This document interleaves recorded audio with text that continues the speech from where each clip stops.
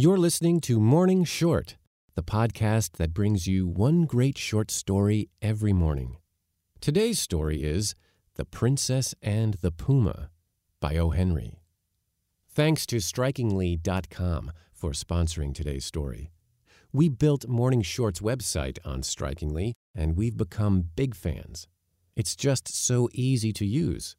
Launch your free website at Strikingly.com and use the code MORNINGSHORT, one word, to get an exclusive discount when you upgrade. And now to the story. There had to be a king and queen, of course.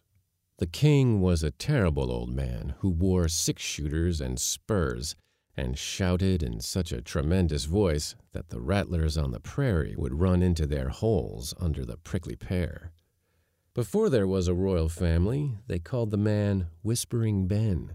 When he came to own 50,000 acres of land and more cattle than he could count, they called him O'Donnell, the Cattle King. The queen had been a Mexican girl from Laredo. She made a good, mild Colorado Claro wife, and even succeeded in teaching Ben to modify his voice sufficiently while in the house to keep the dishes from being broken. When Ben got to be king, she would sit on the gallery of Espinosa Ranch and weave rush mats. When wealth became so irresistible and oppressive that upholstered chairs and a center table were brought down from San Antone in the wagons, she bowed her smooth, dark head and shared the fate of the Danae.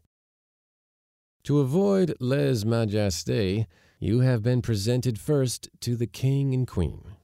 They do not enter the story, which might be called The Chronicle of the Princess, The Happy Thought, and The Lion That Bungled His Job.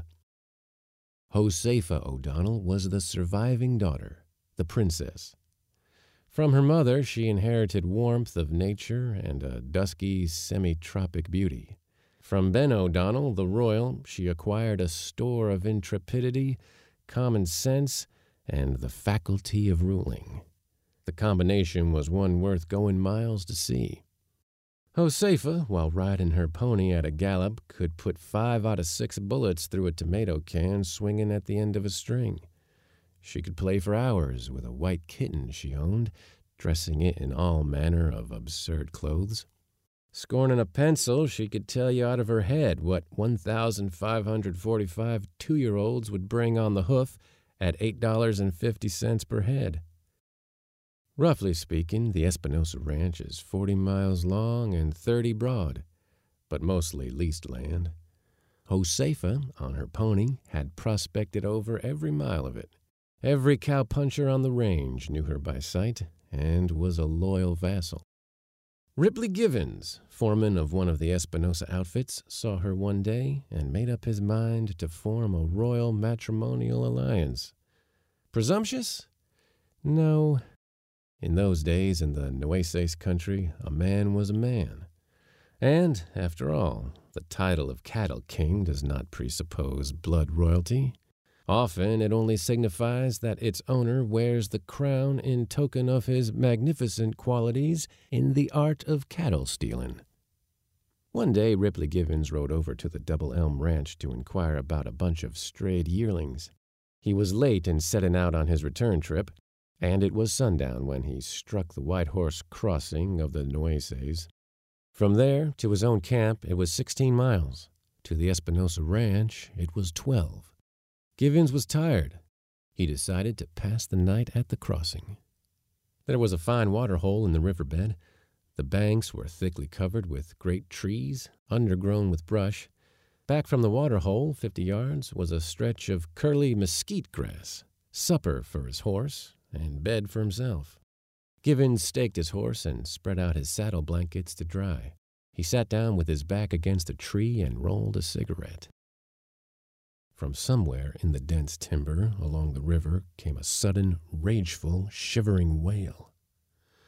The pony danced at the end of his rope and blew a whistling snort of comprehending fear. Givens pulled at his cigarette, but he reached leisurely for his pistol belt, which lay on the grass, and twirled the cylinder of his weapon tentatively. A great gar plunged with a loud splash into the waterhole. A little brown rabbit skipped around a bunch of catclaw and sat twitching his whiskers and looking humorously at Givens. The pony went on eating grass. It is well to be reasonably watchful when a Mexican lion sings soprano along the arroyos at sundown. The burden of his song may be that young calves and fat lambs are scarce, and that he has a carnivorous desire for your acquaintance.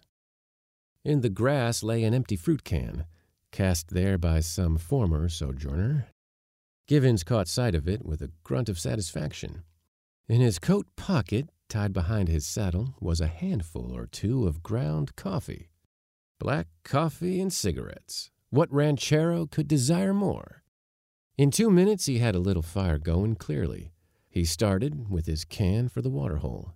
When within 15 yards of its edge, he saw, between the bushes, a side-saddled pony with down-dropped reins, cropping grass at a little distance to his left. Just rising from her hands and knees on the brink of the waterhole was Josefa O'Donnell. She had been drinking water, and she brushed the sand from the palms of her hands.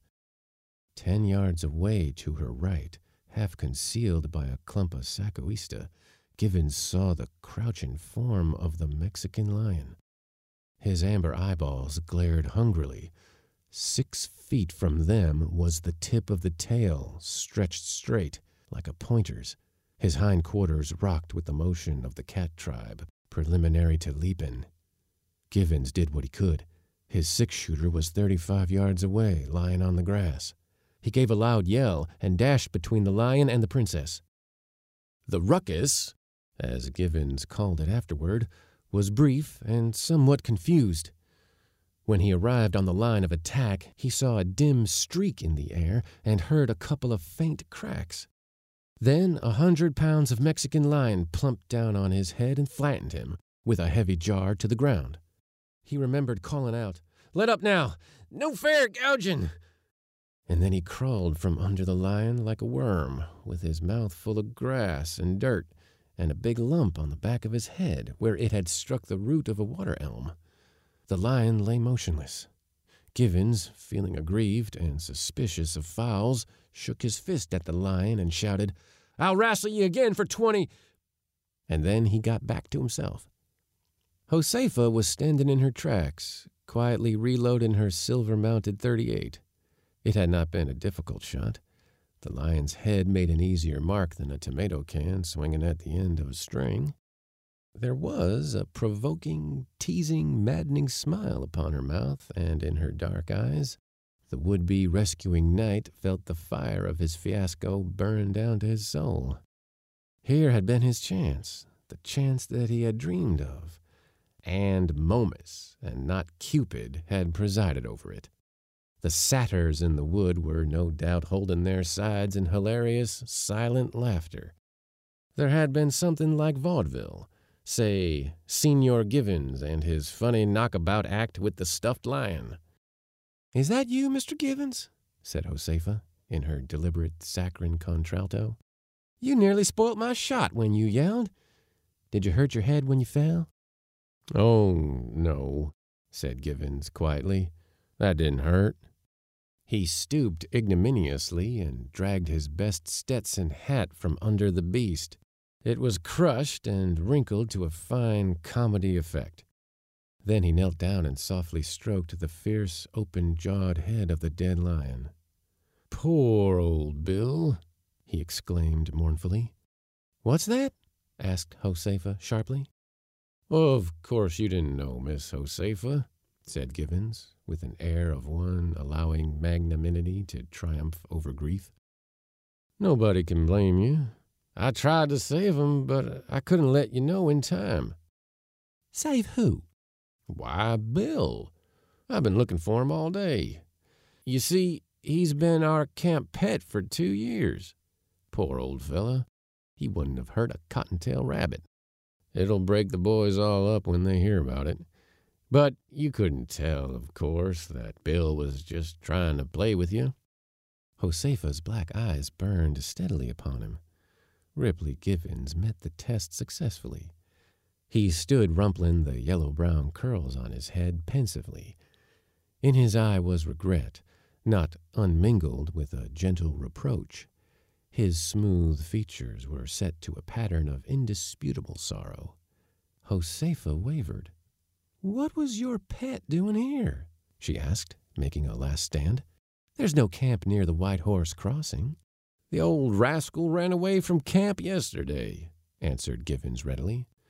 "It's a wonder the coyotes didn't scare him to death. You see, Jim Webster, our horse wrangler, brought a little terrier pup into camp last week. The pup made life miserable for Bill.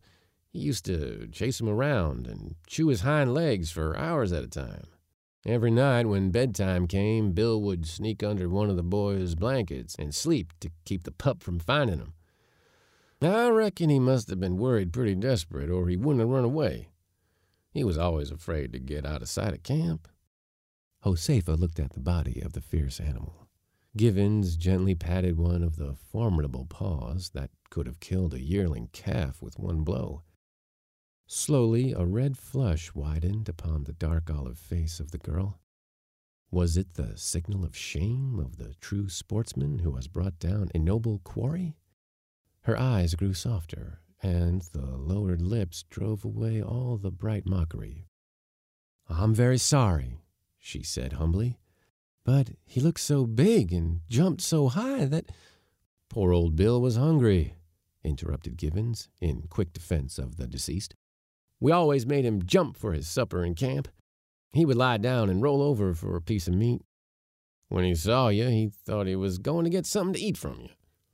Suddenly, Josefa's eyes opened wide. "I might have shot you," she exclaimed. "You ran right in between. You risked your life to save your pet." "That was fine, Mr. Givens. I like a man who is kind to animals." Yes, there was even admiration in her gaze now. After all, there was a hero rising out of the ruins of the anticlimax. The look on Givens's face would have secured him a high position in the SPCA. "I always loved 'em," said he. "Horses, dogs, Mexican lions, cows, alligators." "I hate alligators," instantly demurred Josefa. "Crawling, muddy things." "Did I say alligators?" said Givens. "I meant antelopes, of course." Josefa's conscience drove her to make further amends. She held out her hand penitently. There was a bright, unshed drop in each of her eyes. "Please forgive me, Mr. Givens, won't you? I'm only a girl, you know, and I was frightened at first. I'm very, very sorry I shot Bill. You don't know how ashamed I feel. I wouldn't have done it for anything." Givens took the proffered hand. He held it for a time while he allowed the generosity of his nature to overcome his grief at the loss of Bill. At last it was clear that he had forgiven her. "Please don't speak of it any more, Miss Josefa. 'Twas enough to frighten any young lady the way Bill looked. I'll explain it all right to the boys." "Are you really sure you don't hate me?" Josefa came closer to him impulsively. Her eyes were sweet, oh, sweet and pleading with gracious penitence. "I would hate anyone who would kill my kitten. And how daring and kind of you to risk being shot when you tried to save him. How very few men would have done that." Victory wrestled from defeat. Vaudeville turned into drama. Bravo, Ripley Givens. It was now twilight.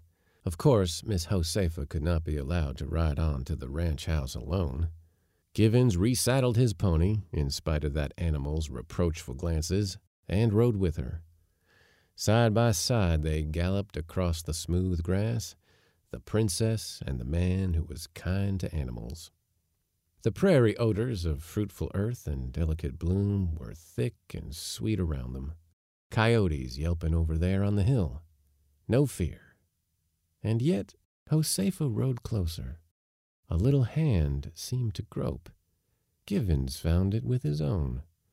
The ponies kept an even gait. The hands lingered together, and the owner of one explained, "I never was frightened before. But just think, How terrible it would be to meet a really wild lion. Poor Bill. I'm so glad you came with me. O'Donnell was sitting on the ranch gallery. "Hello, Rip," he shouted. "That you?" "He rode in with me," said Josefa. "I lost my way and was late." "Much obliged," called the Cattle King. "Stop over, Rip, and ride to camp in the morning." But Givens would not. He would push on to camp. There was a bunch of steers to start off on the trail at daybreak. He said good night and trotted away. An hour later, when the lights were out, Josefa, in her nightrobe, came to her door and called to the king in his own room across the brick-paved hallway. "Say, Pop, you know that old Mexican lion they call the gotch-eared devil? The one that killed Gonzales, Mr. Martin's sheepherder, and about 50 calves on the Salado Range? Well, I settled his hash this afternoon over at the White Horse Crossing.